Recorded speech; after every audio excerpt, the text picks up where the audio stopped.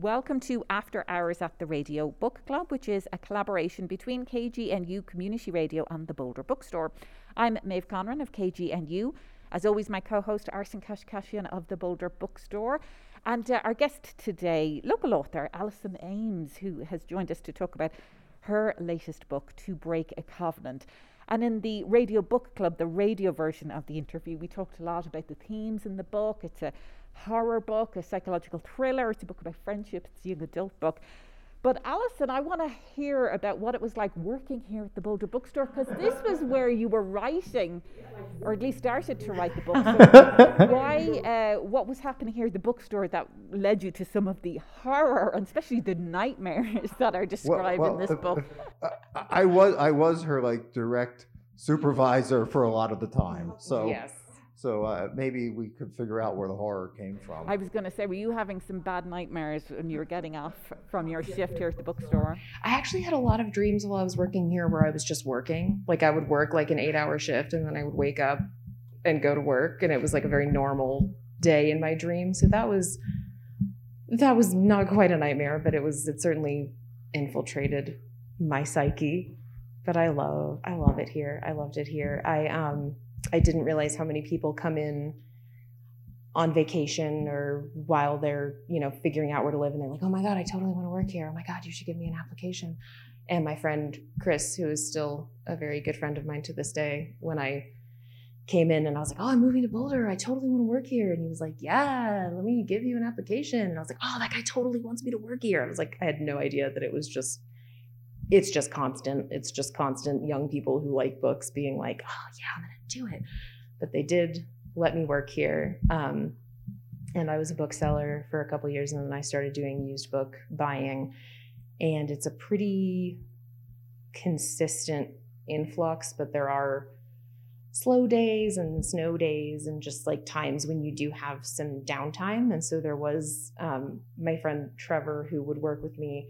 I would be in one of my Wikipedia K-holes, and I would be like, did you know that there are 27 corpses on Mount Everest right now? Let me tell you about each one of them. And he's just standing there I'm going to put some stickers on stuff. I'm like, yeah, but also I'm going to tell you about, so that was a lot of, and just you find weird stuff in people's used book boxes. Somebody will try and sell you a book, and then there's a random photograph in there, and you're like, oh, what happened? You hope it was something good. Probably not. Or, you'll be looking through a book and it's like, dear forever love, I'm so excited for us to read this book together forever. And then you're like, ooh, okay, not quite. Yeah. Yeah. Did you ever, what's the strangest thing that you can remember down in the used book office? Because it is true, you open those boxes and you just never know. 9 times out of 10, there's nothing, but every now and then there's some really, people leave their journals, people leave all sorts of stuff. Yeah, there's a lot of half-finished foreign language workbooks, which is always kind of a shame because you're like, oh, you were trying. But we did once get a note that was in, I want to say that it was Fear and Loathing, but I don't think it actually was, but it just felt like it should have been. But it was that really cute, girly bubble handwriting. And it was dear Jake or whoever, doing acid with you and your Subaru was the most magical. And it was a 2-page long letter about the expansion of their minds and how much they loved each other, and I'll see you in class or whatever, and then little bubble hearts and whatnot. I was just this is so perfectly the thing of Boulder, of living in a college town that is sort of known for kind of being trippy and open-minded. And I was like, if I had written this, somebody would be like, this is too on the nose. It's got to be slightly weirder. It can't just be college girl does acid with a cute boy. But I did love that one. And are these artifacts that are, say, letters or things that are left as bookmarks in books, or is it just... Sometimes bookmarks, sometimes they're just in the front, if you... I guess the idea is if you break up with somebody and they've written you something nice in the cover of a book that they gave you, you're not necessarily having that memory as you're like, oh, I got to get rid of some stuff. I haven't read this book in forever. I think Julie gave it to me, and you end up not remembering what's in stuff and just sort of putting it out with the bathwater. And then I think a lot of people also sell their family members stuff. So it'll be a box that's like mostly books, but it was very clearly in somebody's garage or whatever. And then there's a bunch of stuff in there that's not books, that just, the box was mostly books. And so they were like, okay, we're just going to take this to the bookstore. And then it's like, here's a weird like sleeve. Like I did get like a t-shirt sleeve once. And I was just like, just put that right into the trash can. But there will be like little toys sometimes, like little figurines and stuff like that. So we had kind of a weird variety of stuff that we would stick on the top of the computer monitor of like, here's a paper clip with Google eyes that somebody, you know, had at some point that was their friend and now it's ours. That's like a great premise for a book. It definitely, and because I'm sort of the way I am, you know, if I see one little thing, that then becomes or can have the potential to become a full obsession. So, you know, or it would be just a weird book. Like we would get the weirdest things that just I've never seen before and I've never seen since. And it would be like the sexy crockpot cookbook or whatever, where it's like specifically recipes that you then would like put on your body or whatever. So it's like crockpot body chocolate. And like, that's a thing that there's a whole cookbook of that you've never known existed. And so you get ideas and you see stuff that you might want to read that we don't necessarily sell at the bookstore. So there would be stuff that I'd be like, oh, this looks really cool. And then we've never sold it, so we're not going to sell a used copy of it. So it goes away. But kind of seeing, and you can kind of get a picture of like the person that has sold you these books. Like you're like, oh, okay, you had kind of an iRobot phase and then you had a Dune phase, and whatever phase you're in now is clearly still happening, but you know, and it's kind of fun to, I guess, explore the way that people like interact with their stuff and read their books. Cause you also get a lot of stuff where it's like, you can tell that somebody really loved this book and you're like, I can't buy this because you've broken the spine into like just a perfect curve. There's just no tension at all in the spine, but like, I wonder why they're getting rid of it then, if they obviously love the book, you know? Well, and that's like, and then you wonder and you're like, what could have happened? And my brain, unfortunately, generally goes to dark places. So it's never like, oh, maybe they got an even nicer copy. It's like, oh, they probably died and it was really sad and nobody wants their old weird book anymore. And now the book is sad. You know, I can like anthropomorphize everything sort of to an insane degree. I just read an article, I can't remember if it was the New York Times or Washington Post, but it was about a woman who goes around thrift stores and tries to reunite some of these artifacts that end up in thrift stores with, say, family. So it could be a photograph or a letter or a journal or a book that has an inscription in it. And I don't know how she started doing that. I guess she just bought something in a thrift store and thought, this needs to go back to the family. And she would reunite these artifacts. And the families are thrilled. It could have been, you know, the grandmother's love letter to someone, and has ended up maybe in the Boulder Bookstore, used book department, or in a thrift store somewhere. And this young woman goes around and sort of reunites, and it's become this huge life mission of hers to connect people with these artifacts. You know, I wonder nowadays, this is just going to be tweets, and you know, we won't have those physical artifacts anymore because everything's digital. Because you do sometimes get these long, beautiful letters that are show up, and like nobody writes like this. But you know, the irony that Allie brought up, I'm always struck by the people who love their books the most and are the best readers are the worst used book sellers, because they've loved their books to death. And then it's the people who get gifted books and they never cracked the spine. They never tried to read it. And then they're the ones who get the most money back, because they're like, all their books are still in great condition. Or there's a bookmark on page 5 and you're like, okay. Yeah, exactly. You're like, oh, you didn't make it very far. Yeah, some of the books I would get, I'm like, did you just, you opened it and then you just immediately like cranked it in half so you could really get in there. And I appreciate that and I respect it. But in terms of selling it to someone else, so that was also hard. And then people would have, you know, because people will have like, this is a first edition of Robinson Crusoe or whatever. And I'm like, okay, but the last copy of Robinson Crusoe that we sold for $4. So you don't want to sell that to me because I'm going to give you $2 for it. Like, I understand that it's a first edition, but we're not in the first edition. We don't do that. Yeah, exactly. So that was hard because it would be like, this is my mother's, treasured hardcover of Little Women with like ink plate illustrations. And I'm like, that's so good. You should take that somewhere different. Like, Yes. yeah. Yeah. Or there would be box sets with like one book missing, all and then you the have time. you're like, well, I can take most of these, but you're not gonna. There's one guy right here that should be. It's just not quite. And they're like, well, I still like that one. I'm like, that's fine. I think the used book office for our store is like different than the rest of the store. The rest of the store is kind of, we're selling new books, we're up the moment, and the used books is just this. We have scouts who come in who've got, we love our scouts, we need our scouts, but scouts are people who go around maybe to thrift stores, maybe to garage sales, yard sales, all the work that if they didn't do it, we might have to try to send somebody out there to find these books.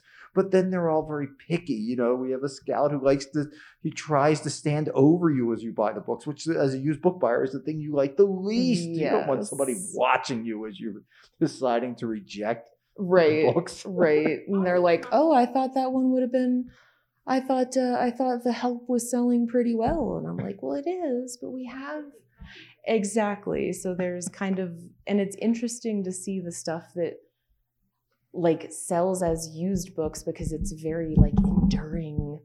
It's not like we get some things that are like they're new and they're a little life and they just came out and like people still want to read it because it's new, so we'll be able to sell a used copy.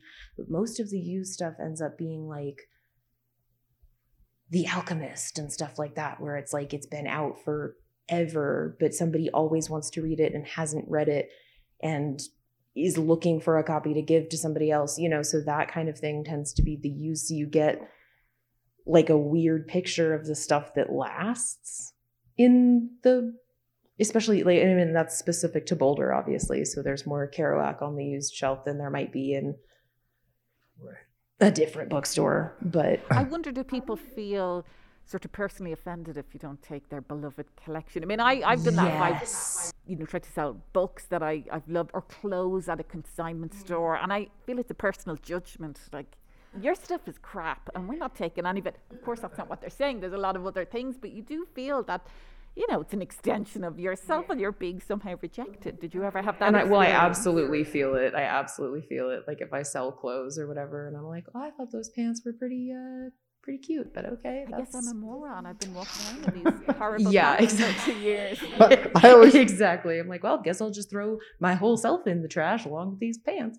The worst is the 10 or 15-year-old kids' books, because it's usually the parent coming in, selling their kid who's now in college or post-college. And so now they're making it into a guest room, which God knows how much emotion that is taking out of them already. Yeah. And then they bring you a box of kids' books, which have been beat up to death because the kid loved them. Right. And now and you can't take any of them. Oh, that's not a good scene. Unless they're coming in gleefully going, woohoo, we got rid of the kid. Now we got to, Sometimes. Right. Sometimes, and they're just happy, like, just do whatever you can with them. But some people are emotionally attached, which is like, why are you here then? Right, exactly. You're like, well, I only want to sell it if you will give me a ton of money for it. I'm like, well, that's how most things are, but that's... Or give it to someone who will just love it as much as we've loved. It's like, we're not in that business. You need to give that to a friend or a family member. Yeah, I've gone through that with the kids' stuff as they move up, like from picture books to... I can't really get rid of... some of them I can if there's just books that I really never liked in the first place, like get rid of them. But some of the special picture books or books that I loved that I forced on them, then I get rid of them. I know, we're going through the same thing. My daughter's 13. One of the things when Allie was in used books, she bonded with my daughter, who was, 7, 8 at the time, something like that. Yeah. And they bonded over Taylor Swift because Martina, my daughter, had just discovered Taylor Swift. And it turned out that Allie was the font of all knowledge when it came to Taylor Swift. So are you still a big Taylor Swift fan? So much. Oh, I love her so much. What is it about Taylor Swift? I'm too old, and my kids I think are that bit too young, but so I missed the whole Taylor Swift. I will say you're never too old for Taylor Swift. I was one of the people who thought I was better than Taylor Swift for a long time. Like I was like, oh, she's not a feminist. She sings about boys. And I sort of was recycling stuff that I had, heard people say and seen people write think pieces about. And like, she thinks that other girls are bad because her boyfriend likes them. And it's like, yeah, sometimes, but that's also a pretty realistic reaction to a boy that you liking someone else. Like, we don't have to pretend like we're better than that. But I have a friend who I did put in the acknowledgments of Covenant, and we both wrote for a music website for a while. And she wrote about Taylor Swift for a whole week. And the way that she was writing about her was so smart and incisive and meaningful. And I was like, okay, maybe I need to listen to Taylor Swift just to be able to understand where Tess is coming from. I don't have to agree with her or whatever. And that was around the time that Red had just come out, and I was driving from Boulder to Littleton for some reason, and it was dark, and I was on like 6, like down along the foothills, and it was very dark, and I had gone past the power plant and everything. And I had to pull over on the side of the road because I was crying so hard. And I was just like, oh my God, she's the smartest woman in the world. She understands everything. I had no idea. I was so wrong. And I did have a friend who he always gave me a hard time in college because I was like, Taylor Swift, no. And he was like, anyone who doesn't like Taylor Swift has never listened to Taylor Swift. And I had to text him and be like, I listened to Taylor Swift and you were right. And I'm sorry that I was like that. And so now I'm sort of an evangelist for like, it's sort of like the Twilight backlash where there was everybody loved Twilight, and then everybody only wanted to talk about how Twilight was actually really bad and damaging. And then we're sort of back in a phase now where I think you can admit that Twilight has flaws and you want it to be different while also admitting that you loved it and it was very formative and like shaped you as I was 16, 17, like it was very important to me and I really cared about it. And that can exist at the same time as I wish that we had some better ideas about gender roles or whatever. And so that's kind of the thing of Taylor Swift is like, you can sing about liking boys and not and still have higher ideals than that. Like it doesn't, you're not just one thing, and she's 10 million things. And so that was the backlash against Taylor Swift reminds me a little bit of what we were talking about in the radio broadcast about sometimes there's a backlash against themes that appeal to teenage girls, like deep friendships, the emotions, the feelings that you have, and that's often trivialized in culture where it's such a huge part of your life at that age, but also really the rest of your life. Right. And people do the same thing with like pop music in general. I also really love One Direction. And there's this idea that like, if it's something that everyone likes, then that makes it less good or meaningful or something, which I think is also kind of the conception that people have of YA, where it's like, oh, of course everyone's reading The Hunger Games. Like, this is how old I am now, is that's like my my benchmark for the young adult stuff that everyone's reading. But it's kind of the idea that like, it's a trend. And so that means that it can't have any like deeper meaning or value or anything. And it's like, sometimes a lot of people like a thing because it's good. And it can be good and also catchy and also of the moment. And none of those things necessarily make it less valuable in some way or like make you less deep for enjoying it. And that I think I'm hoping that we're getting to more of a place like that with YA. And I feel like the young YA writers who are on TikTok, who are sort of like Chloe Gong, is very cool. And I'm very jealous of her.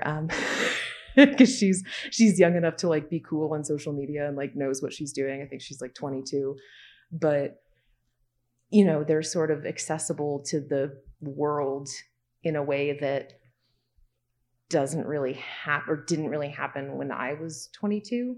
But like, she'll be on TikTok and she'll be like, guys, I'm revising and it totally sucks. And she's just like a relatable, person who could be your friend. And she likes to talk about romance and she likes to talk about fashion. And she likes to be like, well, if my characters were in the 2000s, here's what they'd wear in the 2000s. And it's like, it doesn't all have to be like a deep struggle about my craft and my, how I pulled my story fully formed from the font of my inspiration. It's like, you can just be a person who likes stuff, and that doesn't mean it's not important. Yeah, authors are so much more accessible now. Like, I'm in my 50s. So, like when I was growing up in the 70s and 80s, my chances of really communicating with an author that I admired were maybe I'd send a letter and Right. maybe you'd get something back.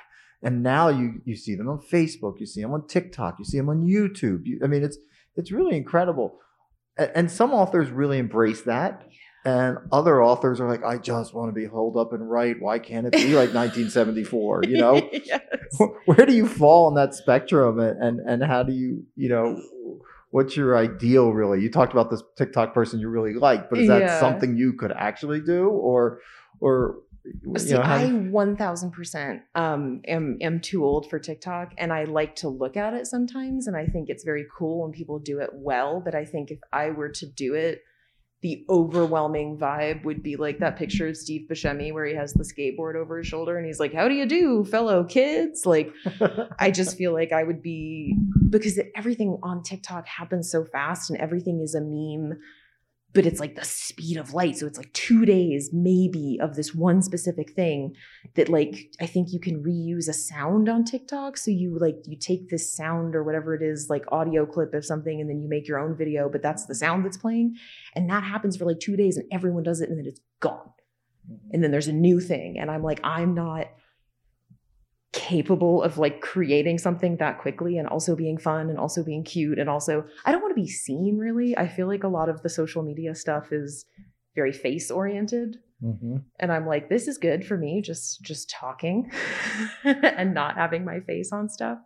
But I like to talk to people and I like to engage with people who want to talk to me about stuff, but I don't have the like ease of social media in front of a large audience that I think a lot of people are starting to now, as like, because I wasn't like, the internet wasn't really a thing in terms of like social media until I was probably late high school, and that was like MySpace. So it wasn't like you could be live talking to however many people follow you on Instagram or whatever. Like you could go on Instagram live and people will just appear and be watching you talk, and like I don't know how to do that and feel normal about it. Are you getting pressure from publishers though? Is that an expectation of for not just teen authors but all authors? But I would kind of expect even more so in the teen sphere. There's definitely, I've been asked about TikTok. It's sort of a like, hey, what do you think about doing this? And I'm like, I don't think it's a good idea. And they've sort of left it alone, but they will send me, they'll be like, oh, I made this Twitter header for your event next week. And I'm like, I haven't changed my Twitter header in 5 years. Like it's Melody from Josie and the Pussycats saying, if I could go back in time, I'd want to meet Snoopy, because that's how I feel at all times. And I'm like, I don't, and people will like, oh, here's my profile picture is different. My header is different. My pinned tweet or whatever. And it's like all of the stuff that's like exactly of the moment. And I'm like, I am still trying to get my website updated, because my website is still like, the book is coming soon. And I'm like, ugh. So I'm not, I would love to be famous enough to have like an intern that would just like tweet for me. Like that's my goal, is to get famous enough and like wealthy enough that I don't have to actively be online and be like engaging with people talking about me, because most of the time they're nice, but sometimes they're not.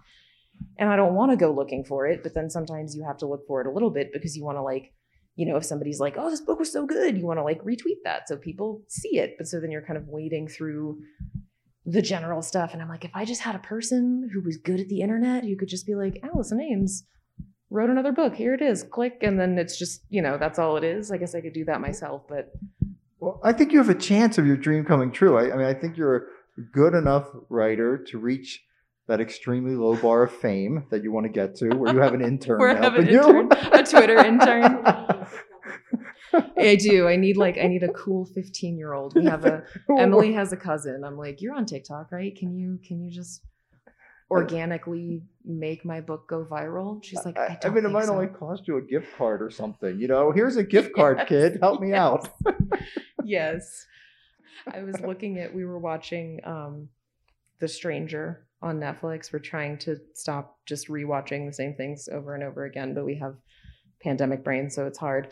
But we were watching The Stranger, which is a Harlan Coben book that was made into a show, and the credits are happening, and it's like created by Harlan Coben based on his book, The Stranger. And so I'm Googling just out of curiosity, and I'm like, Emily, how much do you think I have to be worth before they will let me create the show of my book? So not only have they given me a show, but I'm the one who's in charge of it and making it happen. She was like, $12 million. I said 25, because that's how much Harlan Coben's worth. And I was like, okay, so probably it's not going to be anytime soon. That's a higher goal than having the intern help you with social media. Yeah, that's the next level. Although when I was reading To Break a Covenant, I thought it was perfect for a Netflix show or a movie, but probably more a show because so much plays out. So to that end, has there been any discussion about, but I always ask this, any discussion about movie rights? Because it seems to be sort of par for the course when you publish a book, that there's always a tandem discussion about movie rights. There has been discussion. There's been a couple meetings. It's, I think, starting to accelerate. I think horror is having a bit of a moment, and so people are trying to jump on that. There's been more interest in the upcoming book, I think, because it's a more straightforward, there's not all the like extra found footage, like mixed media type stuff. But there's been discussions. Nothing has really gone anywhere or appeared, but my agent continues to tell me that it's a really, really, really, really, really, really, really long process. So I just keep I'm like, my expectation is that nothing will happen because that's the most realistic thing. And then underneath that, in like very, very small asterisk font, it's like, but maybe something will happen. And then I'm like, shh, like at myself, shh. So I'm hoping, but. Well, I was thinking, just because this seems very of the moment with the mine thing, and not to kind of get too far down a rabbit hole, but just as we are talking about eliminating fossil fuels and all of that. I mean, they're having the mine and the coal mine in and of itself as the horror. Mm-hmm. The horror character plays in so well with the catastrophic nature of the climate crisis and some of the discussions that are happening and how kids are leading those conversations. Yeah, it would. I mean, it would be, well, it's sort of like Station 11, that came out, 2016? Yeah. And they're just now making a show. And apparently it's really good. I haven't watched it because that book made me weep like a baby when we weren't having a global pandemic. So I don't know what it would do to me now, but it's interesting that it kind of took this long, and then it took this very specific like cultural moment for them to be like, wait, hang on, I think we have something for this. And so I do sort of wonder if maybe down the line something like that will happen, where somebody's like, oh, we're having a lot of coal issues right now. I think we had something about, let's go back through the files and see if we have anything about coal. But yeah, it'll be interesting to see what sort of, because it's definitely, I think horror projects are very sexy right now, and people are kind of, we're having a sort of thing where, again, I get annoyed because everyone's like, oh, horror can be art, and it can be meaningful, and it can be really smart and incisive. And it's like, well, no, it has been. Just because you right now are conceiving of it as being something more than like cute girl gets stabbed or whatever, like that's you not consuming the variety of horror that exists. But like, I'll take it regardless, because it's, hopefully the rising tide and all of the boats and what have you. But like, anytime I hear somebody talk about like Hereditary or something like that, and they're like, nobody's making horror that's actually about family trauma. Isn't that like, the basis of most horror?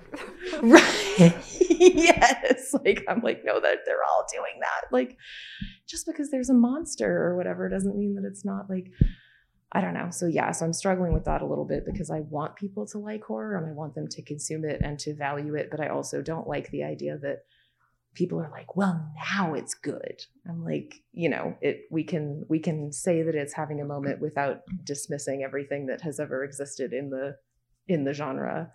We read Stephen Graham Jones, My Heart is a Chainsaw. So we did a show with him. And like you, he had like 5 pages of acknowledgments, but he acknowledged a lot of the horror things. And so I went back and I watched, to be honest, I watched Scream for the first time, which was a great movie. The original Scream was amazing.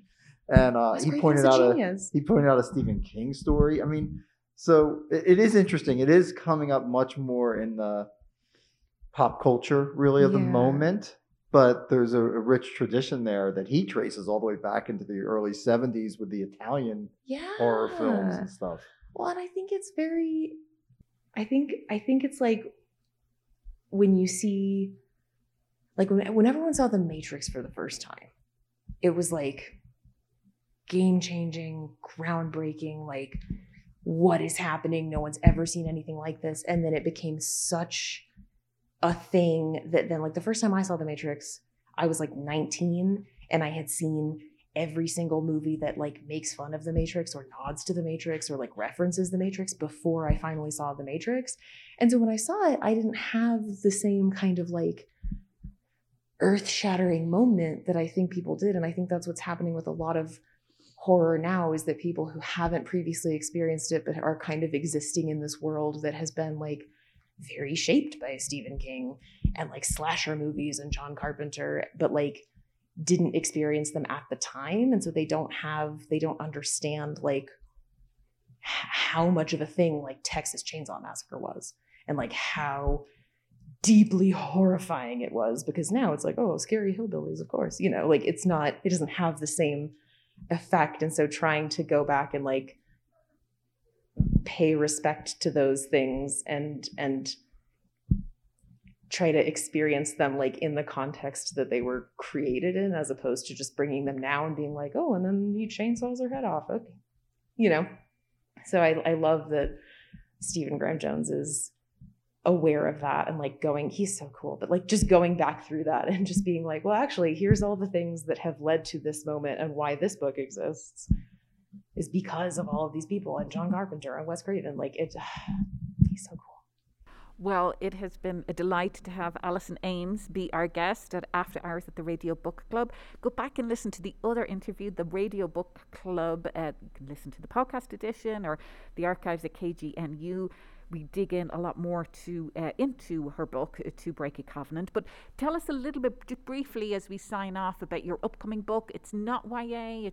No, it is YA. Oh, it is YA. It is YA. And it's about vampires. No, that one is shelved. We haven't sold that one. Okay. I'm very sad about it. So if you know any publishers who want some vampires, listening, whispering very quietly. TikTok, Alison Ames. Exactly. Yeah. TikTok. No, TikToking is not a verb. I don't. It might be. They call it book talk. The specific portion of TikTok for books, which I do not understand, is called book talk. So I don't know where that comes in. But the new one is called It Looks Like Us, and it is young adult horror set in Antarctica, and the main girl who has very severe anxiety. So I was like, here I am. But she goes on a research trip that's been sponsored by this big tech company to try and see if plastic pollution has made it all the way to the Antarctic. But when they get there, they encounter something that they were not expecting to find, that then infiltrates the expedition and the lab and everything, and it goes from there. From there. And when can we expect this one? I want to say September 13th of this year. That's what it says on the ARC jacket. So unless something happens, that's when it'll be. But what could happen? Well, supply chain. I mean, it's all the canal. They're just gonna wedge another boat right in there. It used to be like 98% of those dates would be true, and now it's more like 50%. Yeah. Well, that's how we were all just like, whatever, we'll see. We'll see what happens. Yeah, so that's why I'm hesitant to confirm anything, but it says it on the jacket. So unless they change the jacket, we're gonna say for now September 13th, and that's. We'll watch this space or check out Alison on Book Talk, TOK. Yeah. The literary part of TikTok. Somebody's got to put me on there. It's Maybe not gonna be your me. upcoming intern, we'll say. Yes. Internship applications also. You will be Interested paid in publishers. cat pictures. Well, Alison, it has been so great to have you here. After Hours at the Radio Book Club is a collaboration between KGNU Community Radio and the Boulder Bookstore. I'm Maeve Conran with KGNU. As always, Arsen Kashkashian of the Boulder Bookstore, my co-host. Thanks, Arsen. Thank you, Maeve.